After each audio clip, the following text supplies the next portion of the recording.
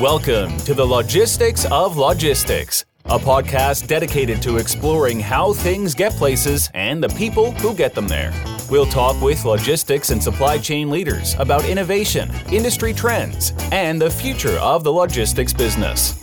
Now, here's your host, Joe Lynch. Hello, friends. Welcome to the Logistics of Logistics podcast. Thank you so much for joining us today. My name is Joe Lynch, and today's topic is the DHL supply chain with Scott Sureddin. How's it going, Scott? Good. Thanks for having me today, Joe. Yeah, I'm very excited to talk to you about DHL. So before we go any further, Scott, please introduce yourself and your company. So hi, I'm Scott Sureddin. I'm the CEO for DHL Supply Chain North America. We are the largest contract logistics company in the world, and we're also the largest in North America. About 2x, I guess, closest to our competitors, about 2x our revenue to the next contract logistics company in North America. Damn. When John said you guys were the biggest, I was like, is that right? Because it's interesting when you go to say who's the largest carrier, who's the largest 3PL, and then you get the largest warehousing companies. And I was like, but when you type in largest 3PL, it's for sure DHL supply chain, DHL. So where are you guys located here in North America? So our corporate office is Westerville, Ohio, but I'm actually based in right outside of DFW Airport, close to an airport since I'm on the road most of the time. I'm usually in the corporate office about 1 week a month.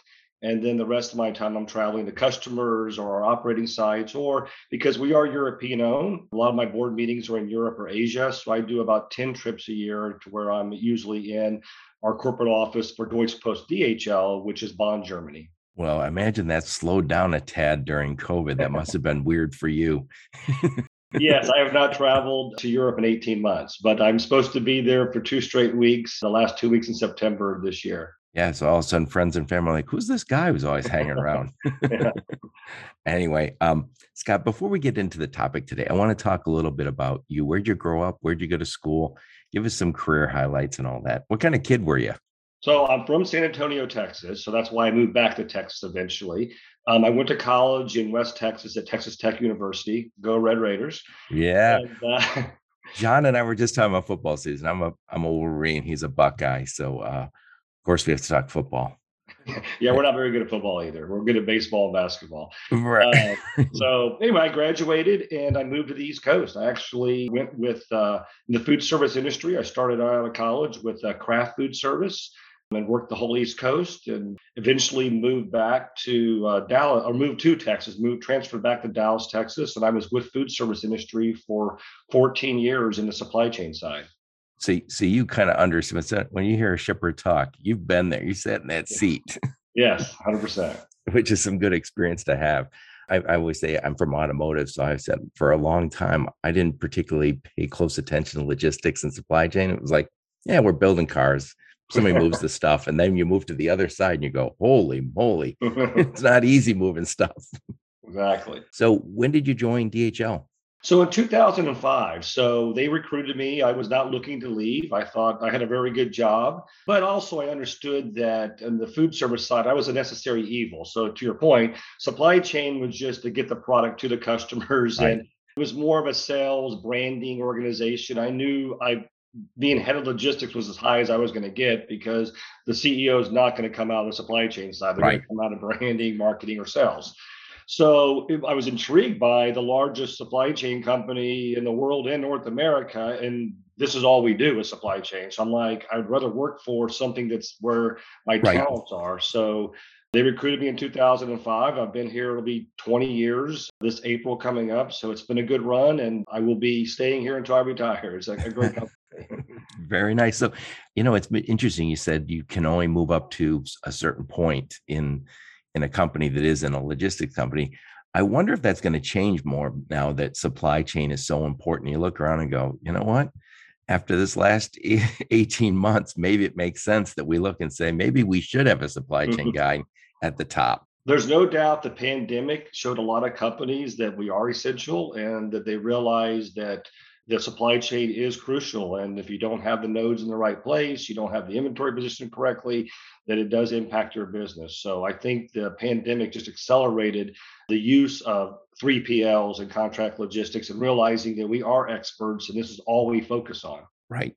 So let's get into the topic today. So first off, before we get any further, explain all the DHL divisions. I think when most people hear DHL, they think, oh yeah, they used to do a lot of small parcel. Now you see them small parcel, but I think they're not intra the United States, but you get a lot of DHL stuff sent here, right? Correct. So that's how most of us think of the company, I think, but it's much more than that. So tell us about the divisions. Yeah. So there's 4 divisions. So it's our division, DHL Supply Chain, which, and to give you kind of the scale of us, I said we're the largest in North America. We have 39,000 associates, 491 operating sites, and about 144 million square feet. So that's the scale of DHL Supply Chain. And when I say that, there's also coming up on peak season for e-com, we'll add about 11,000 seasonal associates this year just for peak season between late September through, a week before the holidays or a week before Christmas. So that's just the DHL supply chain. Okay. Right. And then what's the other divisions? So the other divisions are DHL Express, which is the packaging business. To your point, it'd be like a UPS or a FedEx, and they only do international. So they don't do any domestic. So anytime you see that yellow truck driving around, those are all international packages, either coming from somewhere outside the United States or leaving and going back across the pond or to Asia. And then there is DHL Global Freight, which is ocean and air freight. We are the largest air freight company in the world, and we're number 2 in ocean freight. So you guys have your own assets? We don't have our own assets, but we're the largest at using the steam got it. containers. When you look at American Airlines, United, all those, we are, when you're sitting on an airplane getting ready to go somewhere, right, all that product they're putting on there, they're getting it from us, and we are using the belly of the airplanes. Yeah. So there might not be your assets, but when you call on the bat phone. They answer. Yeah. And actually, Express does have their own airplanes. And so the Global Freight Group does use a lot of the capacity, especially during this last pandemic, to get product to and from. So we do have our own assets when it comes to the Express division. And then the final division, not to be confusing, is called e-commerce. Even though I do e-commerce and fulfillment, their e-commerce is more specialized, where they focus on picking up packages and sorting them by zip code and taking them to the USPS to actually make it more consolidated, more efficient to get packages to end users for more mid-sized companies, I would say. So today, what I was talking to you about when we were offline, I said I wanted to get a view from the top of the mountain. You guys see probably further than anyone else, given you're at the top of the heap. So what are some trends you see? What are you looking at? What's the DHL supply chain looking at today? Well, first of all, I would say the pandemic accelerated a lot of the trends. So, right now, if you think about years ago, everyone was, consolidating their network and putting in less nodes. Now it's going the other way around. I think people realize we need to get product closer to the end user. And so there's additional redundancy being handled or being added into people's networks. I would say also automation is really accelerating. The ROI is getting better in that area to where it's very affordable, and especially with the labor shortage. So e-commerce is the first big bucket. And I think I've heard people say that we saw 10 years worth of growth in the first quarter of the pandemic. Does that sound about right to you? Yeah, it definitely. And we're still seeing this year, depending on the product, about a 10 to 25% growth in e-commerce is still happening we're still in the pandemic, I guess, but post the highlight of the pandemic or the highs of the pandemic, we're still seeing 10 to 25% growth in a lot of our operations. So the e-commerce you're seeing, is it e-commerce from like digital natives, or is this e-commerce growth from like the Walmarts and the retailers who were traditional brick and mortar? It's mostly the retailers is what we're seeing. Yeah. Well, it's interesting. We all hear so much about Amazon. Amazon's obviously been wildly successful, but they aren't the largest retailer, and they aren't going to be anytime soon. And granted, I'm in my 50s, but I still buy stuff on e-commerce. But there's certain things when I'm going to buy a pair of shoes, I still want to go try them on. And it's funny because I have ordered shoes, gotten them, sent them back, got another pair, sent them back, and it to me, I just sometimes wonder, like, how is this really all going to work? I just bought a bed, and the people who sold me the bed said we sell 60% of our mattresses online. It doesn't make any sense to me, because I was like, I laid down on like 30 beds at that place. So it's an interesting dynamic. Again, maybe I'm turning into a dinosaur here, Mhm. Scott.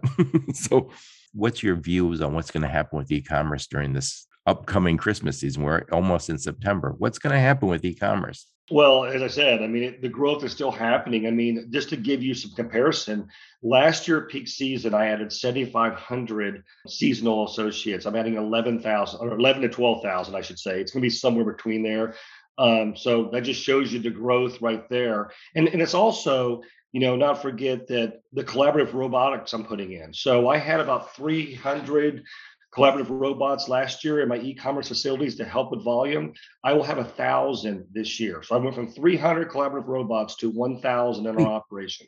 what is a collaborative robot? So basically, you work in a section and a robot comes to you in your section, and then you scan and place the product within a bucket or within a little box, and then it moves around and it goes to a packing station. So basically, associates versus them traveling around, a warehouse and doing many, many steps, very inefficient steps. We have robots coming around to your station where maybe you are handling, let's say, apparel or shoes, where you're handling apparel or shoes in a section where you only move about 10 yards side to side for high volume SKUs, and they come to you. You scan, place in the bucket, place in the box, and then it goes to the pack out station. Is that to make you more effective, or does that make you more efficient, or is it a combination of both? I mean, what's the motivation behind the robots? All the above. We're seeing 30 to 50% productivity improvements, depending on the SKUs and the type of product that you're picking, but it's 30 to 50% productivity improvement. You know what I like about it too, Scott, is this comes up on my podcast a lot, is if you or I right now were kind of thrown into the bottom of the bottom entry level jobs, and maybe you don't have a degree yet, would you rather deliver food, gig economy, or would you rather go work in a traditional fulfillment center? And if you ask me, walking 10 miles a day, carrying boxes, lifting, you might do it for when you're young, but that's not a job for somebody who's older. And I'm from automotive, and I can tell you, you can't give people jobs where they have to lift stuff every day. It doesn't work. They're going to end up with shoulder problems, back problems, leg problems. So I love that you're getting the automation. Yeah, I agree. And I think the other piece is onboarding people. So everyone's used to using their iPads, using their cell phones now. Everything is very digital and it looks like your cell phone when you're picking an order now. I mean, basically, the collaborative robot has an iPad screen on it and you're punching the iPad screen. So it's easier to learn, and it's easier to get people up to speed in their job. Yeah. And that also, this is another thing that comes up on my podcast sometimes, is this idea of, are the gig economy workers, or is the temporary people work in fulfillment centers, are they part of the supply chain? And I think the way you make them feel part of the supply chain is you get them working with automation, working with technology. Then they go, you know what? This is a leg up. Now I'm going somewhere. I have an opportunity here, as opposed to saying, yeah, I'm just a strong back. No one wants that. Yeah, it's definitely easier to onboard people and get them comfortable with what they got to do in their work area.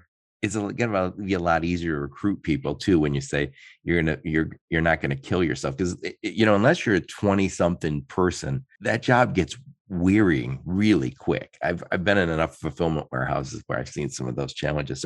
So you guys buy these, and you call them collaborative robots because it's the way that you're working with them. Right, people are working with the robots versus a robot doing something on their own. It's collaborative. So you're working side by side with robots working in the same workstation with you. Fewer errors on this, because I know sometimes pack errors is one of the challenges with fulfillment. It's actually because of the amount of scans, and you're scanning there, you're also scanning in the pack out station. The errors are very, very minimal. Excellent. So now you mentioned another thing you see in this, I'm assuming is related to e-commerce. You see the inventory moving closer to population centers. Are we seeing those? Are those also getting to smaller fulfillment centers? Yeah, 100%. I mean, we're seeing a lot more nodes being added and a lot more smaller fulfillment centers, and also hitting what their top moving items are. So maybe not every SKU is in some of the small fulfillment centers. They're hitting the high margin, high volume ones. And if you think about what happened during the pandemic, and you're still seeing, because of the growth, the labor shortage, a lot of our customers were focusing on the high margin products that in the fast movers versus pushing everything through the fulfillment centers. So I'm just curious about your view on this. I've heard somebody said my podcast said not so long ago, and they have a number of warehouses. They said we see Walmart, Target doing some fulfillment out of their locations. And somebody said that's not going to work very well. It's hard to do fulfillment out of a retail location. And then they said you might just have your really high movers in your much smaller retail footprint, and anything that's not a fast moving item goes to the fulfillment side, and that'd be a separate location. You see that happening? Well, we're seeing a lot of omni-channel. So basically, you're doing B2B and B2C out of the same building. So a lot of our large boxes, we're going to do e-com, and we will handle most of the SKUs because those SKUs are also going to other channels. So a lot of our DCs these days do more than just pure fulfillment. They would be also doing a lot more B2B too. Yeah, this is not an easy equation. This is why they made you take algebra when you were a kid, because this is not an easy equation to figure out. And it's interesting because people tend to simplify. And they just say something along the lines of, well, no, Walmart will just do fulfillment out of their location. Well, their location wasn't set up to be a fulfillment center. So if they're going to do that, they're going to have to figure it out. It's going to have to be slightly different footprint. And that's not going to happen overnight. So I think there's going to be a series of, and I feel the same way about groceries. I have groceries delivered to my house. The grocery store by my house was not set up for fulfillment. And I could see at some point a whole bunch of grocery stores saying, yeah, we have in the Detroit metro area where I live, fulfillment centers that do the home deliveries. Well, it also helps with automation. So I don't disagree. We do have to refit a lot of our deals, but automation is really accelerating a lot of these things. Like I mentioned earlier, the ROI is there. So, we just mentioned collaborative robots. I think the biggest thing that's going to happen in the supply chain industry is going to be autonomous pallet movers. So that'll be probably the biggest. Wait, what is that? So basically forklifts or pallet jacks that move without people on them, that they're actually just autonomous. And those are in my operations now. I wouldn't say I'm at scale yet. We are partnering with several different suppliers. I don't have a one supplier approach. I mean, when I talk about DHL, I say DHL is the best integrator of the best solutions out there. So I don't just pick one supplier. I want to pick everyone and help them get their product to be the best and the best solution for my customers. So a lot of the engineers who build these things don't have them in a practical, or they don't understand the processes we need, so we can make their product better when we collaborate with them. So right now we have autonomous forklifts in several of my operations. I would say they are close to break even now, but as you know, the technology gets cheaper. These are going to be saving. And when I say to break even, I don't have all of the costs of onboarding a new associate and the turnover cost of an associate. Right. These things the constant training, right? Yeah.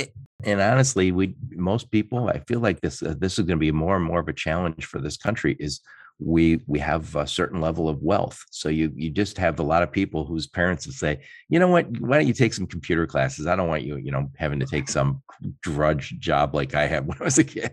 And, it's interesting. One of the things that I feel is happening when it comes to fulfillment, I still talk to warehousing companies that don't have a WMS. And they say, well, when we get a few more customers or something along those lines. And I feel like we're getting to a place where there's haves and there's have-nots. And I don't think they're going to be able to compete. I think you either are going to be able to step up and make the investments required, because having the space was good enough 25 years ago. You say, look, I got this huge space and it's in a metro area. Sign me up. Well, 100%. I mean, it's beyond just the WMS. It's also engineering labor standards. I mean, I would never do an operation without a WMS or without engineering labor standards and all the tools that bolt onto what you do. I mean, it just makes it easier to forecast, predict. You need data to figure out how to optimize your operation and how to optimize it for your customer who's shipping it to their customer. So we talked a little bit about e-commerce. We talked a little bit about automation. So I know labor is something that you touched on, and I know that is a sore spot for a lot of people in the industry. Tell me what you guys are up to when it comes to getting good talent into the DHL supply chain. Well, I would say the stimulus checks, now that they're pretty much run out, it is helping, because it was really difficult during the stimulus checks because people were, getting the same amount of money to sit at home on their couch. So it was very, very difficult. But I would say we have a great culture. We have recruiting centers. So we went to recruiting in the marketplaces. So centralized recruiting. So if you think about the distribution world or even the transportation world, everyone's in the same areas, right? You're going to get close to population. So you're going to have DCs in certain markets. Right. Well, we put up full-time recruiting centers where people just focused on recruiting and training and onboarding our associates. So we teach them the culture right away. So before they even jump into an operation, they're a week of training within my training centers and learning about our culture, getting certified training, because we call it DHL certified training around who we are, why we are what we are, and how and why you want to work for us. And the safety and the MHE qualifications, we do all that stuff centralized, and it's really, really helped us out. Now, I'm not going to lie to you. I mean, we had a lot of turnover during the pandemic also, and during the time when stimulus checks were coming, but that's starting to fall off now. But also, as I mentioned, we're making our workplaces a better place to work because of collaborative robots, because of autonomous vehicles. People want to be in an environment that's more, technology. They want to see technology because the next generation versus you and I lived on technology. I mean, we didn't have cell phones back when we were working our jobs, until 20 years ago. Right. If I had a son or daughter who was, wanted to work in one of those fulfillment centers, and they said, I'm using this collaborative robot, I'm learning this, and I just got trained the way DHL manages supply chain. That sounds a lot better than a little warehouse, and I'm carrying boxes around. And by the way, I did a podcast late last year with a guy, and he owns a technology company, does warehousing stuff. And he went as the CEO and worked at 6 fulfillment centers around the country. I think 2 in California, 1 in Texas, Chicago, Philadelphia. And these were smaller places. And he said, it's kind of a desperate situation in some of those. He goes, first off, technology is not applied very well. And he says, and everybody there is kind of half out the door. They're saying, well, I can do Lyft, I can do Uber. And he said, because not all of them are running it right. And I keep thinking, if I had the choice, Lyft or work at some low-tech place and I got to wander around with a box in my arms all day, sign me up. I'll be driving around in Lyft. No, it makes a lot of sense. I mean, I think you have to have high-tech solutions in your operations, and you also have to have training programs to show people that they can accelerate their careers and keep developing them. So we spend a lot of money on investing in our people. I mean, just to give you, I mentioned we have certified training programs. We have leadership programs around that. We have 15,000 frontline supervisors across the world right now that will all go through an 18-month supervisor academy, a curriculum about becoming a better leader and to move their careers up. So, I think it is not a one-pronged approach. I think you've got to try several different things and do several different things for people. We hire, just for North America, I hire 500 college interns and entry-level supervisors every year. So 500 just to feed my pipeline. Well, it's also, looks pretty good to say I worked at DHL and I got these certifications. That looks pretty good on the resume.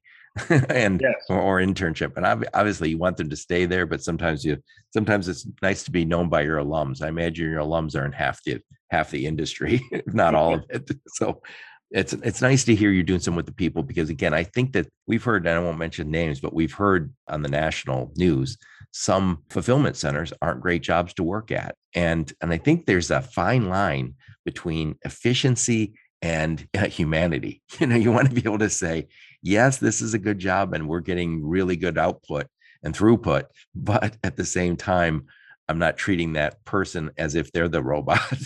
Right. Well, I would also say, we take it so serious that we do employee surveys every year. And we do take that feedback and work on improving what's happening in our sites. So, we always say our 3 bottom lines are to be provider of choice. We want to be the employer of choice and the investment of choice. So we want to be there for our customers, our investors, because we're publicly traded, and our associates. If we can't do those things, then we won't stay the biggest. I mean, I've been CEO for 8 years.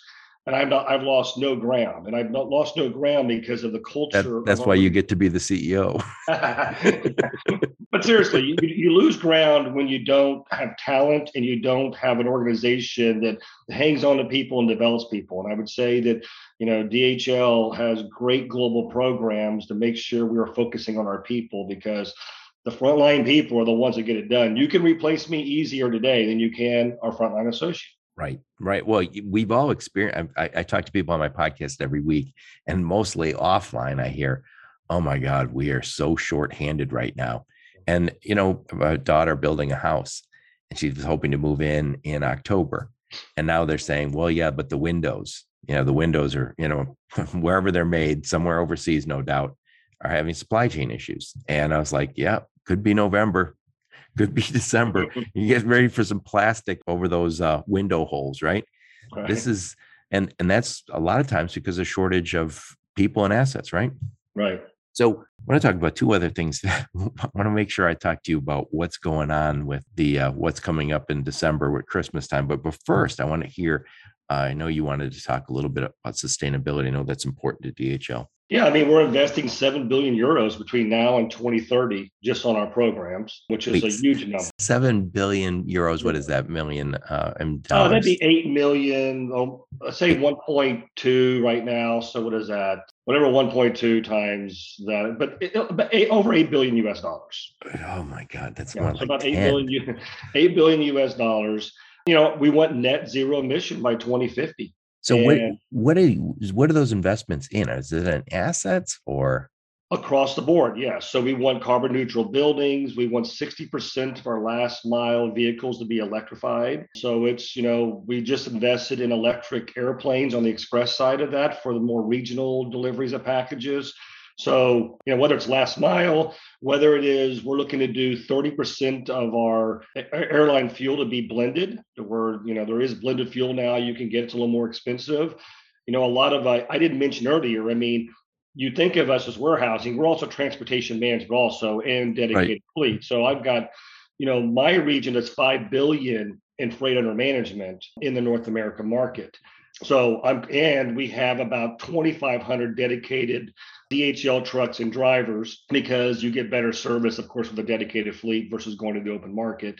So a lot of my fleet will end up being electric and or probably compressed natural gas for several of those fleets. So your parent company is German, and is that some of a push from Europe? I know because Europe's kind of ahead of us on the sustainability game. Or is that kind of what you're hearing from your customers saying, the big brands you work with saying, we want more sustainable logistics solutions? It's both. But I would also say, being the market leader globally, we believe we have a responsibility to lead in this area, right? So we're not waiting for all of our customers to get on board on that. We're going to give them more sustainable solutions. And to your point, the larger customers want that. They're all evolving that when they need to. I mean, we have to leave the place better than we found it, right? For my kids, my grandkids, you've got to improve it. So, and I would agree with you, Europe is ahead of the United States as far as sustainability, but we'll catch up. And it's all about the technology and the solution. So, getting last mile vehicles electric is, it's close to being there to where you can handle that, right? Yeah, I heard 31% of the emissions related to e-commerce is on that last mile. Yeah. And so I know when we were talking offline, we talked about if we could get full trucks close to that last mile and shorten the last mile, full trucks is where there's less emissions. Yes. And we got to have full trucks, no empty miles, and short moves from the fulfillment center to the final destination. And so the electric vehicles obviously take a chunk out of that environmental impact. Yeah, 100%. I mean, and not to mention what you just said there too, is you're getting the product closer to the end user too. So it's a win-win for the consumer and it's a win-win for our environment. I mean, it's the right thing to do. We being the largest, we have a responsibility to do this. And I'm really excited to work for a company that is going to have zero emissions by 2050. So right. we're on the path and we're making the investments and we'll get it done. Yeah, the one thing that comes up on my podcast all the time is I always say, if you're not already doing something with sustainability, you guys are way ahead of the game. If you're not already doing something, it's just a matter of time before one of your customers says, what are you doing? And it's too late at that point to say, oh, well, we'll add a few slides to the PowerPoint deck. No, there's no way to sugarcoat this. You're either in or you're not. And I say, start just with one KPI. I know we have over at FreightWaves now, they said, they are finding a way to measure carbon on the trucks. And I was thinking, yeah, why not? Just one thing, even if it's a KPI that you say it's not easy to calculate, just start. Yeah, 100%. So One last thing I wanted to get to you before you run off and go to another meeting. This whole jam up coming from, and when I said jam up on the West Coast earlier, you said it's not just the West Coast, Joe. So what are we going to do with Christmas? I mean, and again, I think probably if somebody says, I have a real problem, DHL is probably not a bad solution, given you guys, you call on the bat phone when you call the carriers, if you're not doing it yourself.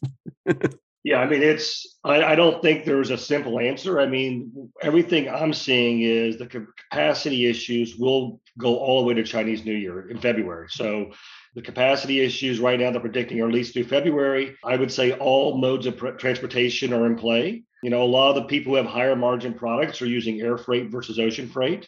I would say fortunate our customers who work with DHL because we are the largest on ocean and air freight. We do get a lot of the space. And so our customers are getting the benefit of that. But even saying that, just with COVID breakouts in Asia, we're having to find alternative ports and things just there or warehouses to take things to because they keep shutting down several different, they're shutting down warehouses, daily in different parts of Asia. So, it's not just the West Coast port that is congested, it's congestion throughout all the ports, but you've got to use them all. We're moving through all the ports. And then once you get it here, you got over the road, you got rail, you're doing everything you can to get the product to the right place. And, I mentioned kind of earlier, danced around the topic, a lot of our customers are only focusing on certain products, right? So what is the high margin, fastest moving products you're going to focus more on? You might not have as many promotions. So a lot of my apparel e-commerce customers are not doing promotions like they would in previous years on certain SKUs because they can't predict, they can't get the inventory. So they're focusing on products they know they have the inventory and get that to the marketplace. Right. I think this is the time for shippers to really lean on your 3PLs.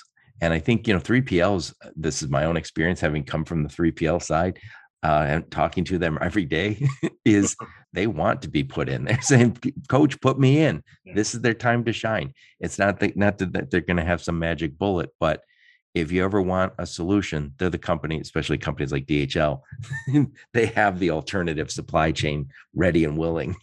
Yeah, and I think a prime example of that would be, we talked about when the pandemic first started, I had customers that volume was 2x, 3x, and I had other customers in the automotive industry that there was no volume. Well, based on our scale, I moved 5,600 associates from around to other buildings where they had volume. So, since most of our facilities were in campus locations where everyone's in the same area, with our scale, we were able to move people around to handle the volume, to handle the increase in volume. So, and also being able to put up, so a lot of people that had single node distribution centers, those got shut down. We were able to move their products to some of our other buildings and get their product to the end user. So I think to your point, you need flexibility, you need experts, and that's what we do. I mean, really what came out of this pandemic, people knew they needed supply chain, but now they realize we are essential and we are the experts, the companies that do contract logistics, and you need to be, the outsourcing of it is just getting bigger and bigger and bigger because they need to be focusing on their brand, their sales organizations, and some manufacturing. Right. And I think, we're going to see when we're done with this pandemic, I think we're going to see people really focus on how do we get this supply chain to be shorter? That's going to be better environmentally.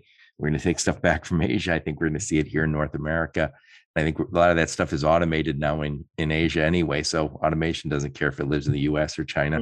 So Scott, before you go, tell us a little bit more about who you guys serve.